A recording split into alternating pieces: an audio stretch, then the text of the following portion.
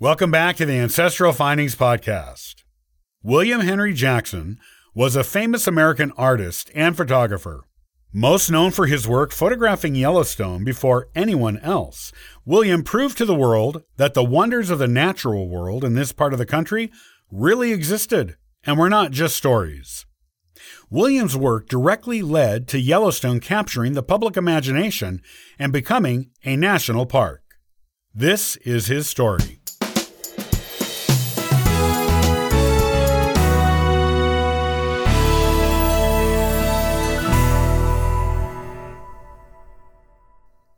William Henry Jackson is a famous American photographer, known as being the first person to photograph Yellowstone in the American West.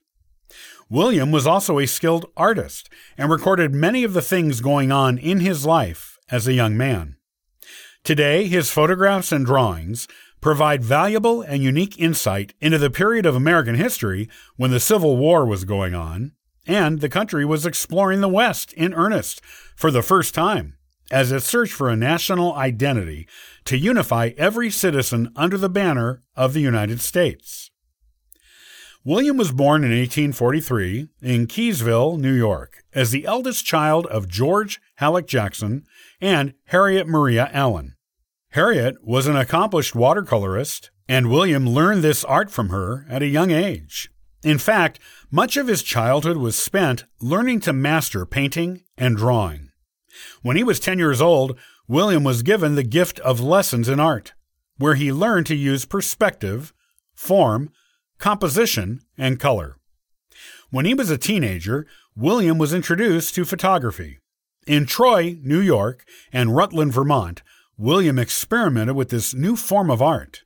In these places, he worked as an assistant in a photographer's studio where he assisted in setting up and retouching photos.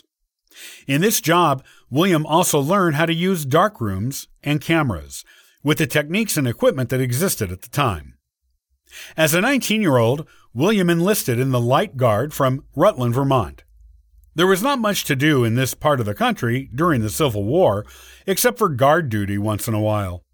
William spent time there drawing sketches of his friends and scenes from his life at the Light Guard camp, which he sent home to show his family and prove that he was still safe. Later in the war, William's regiment participated in the famous Battle of Gettysburg, though William himself did not take to the field during this campaign. After the war, William went home. His mom saved the drawings he had sent to the family, and they provide today a first-hand account of the life of an infantryman in a Union Civil War camp. Once he was home, William easily found work in another photography studio. Because he was obviously skilled, he was able to command an excellent salary that allowed him to buy expensive, fancy clothing and live an upper-middle-class lifestyle. After working there for a year, he had already received several large promotions and pay raises, which allowed him the financial stability to attract a girlfriend from a prominent family. Things seemed to be going William's way in every aspect of his life.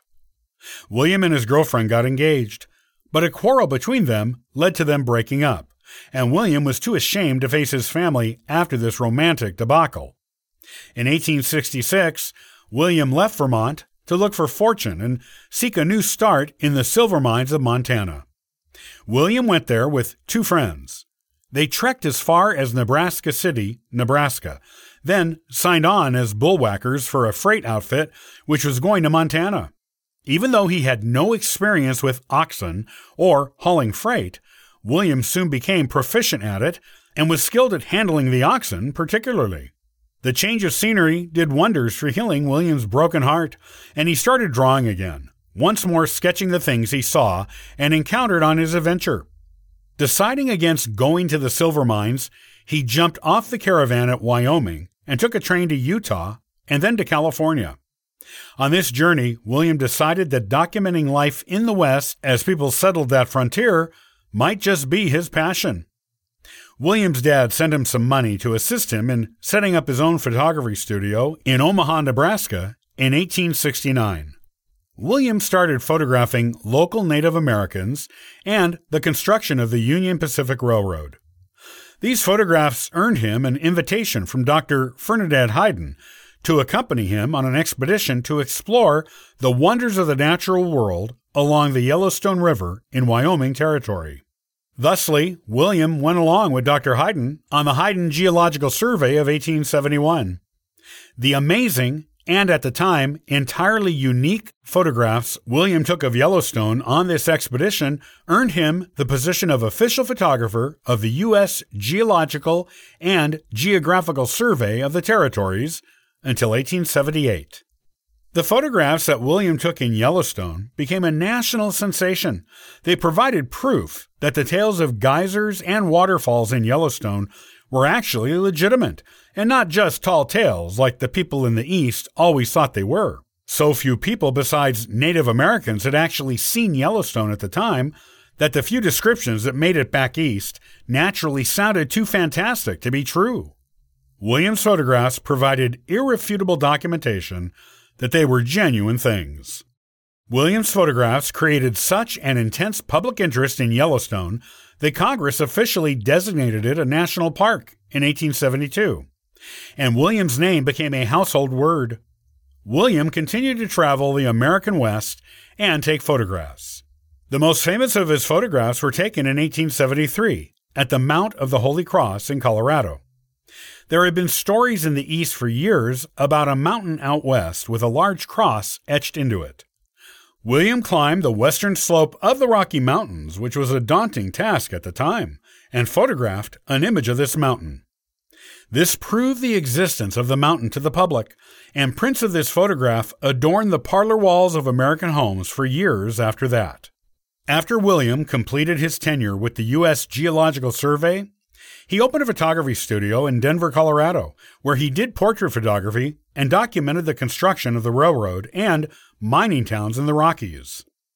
William began a new career as a painter of Western scenes when he was 81 years old and moved to Washington, D.C., as he was hired as a muralist there at the age of 94. When he crossed to the other side in 1942, at the age of 99, survived by his wife and 3 children, William was one of the last known surviving Civil War veterans. He was buried in Arlington National Cemetery. Mount Jackson, in the Gallatin Range of Yellowstone National Park, is named for William.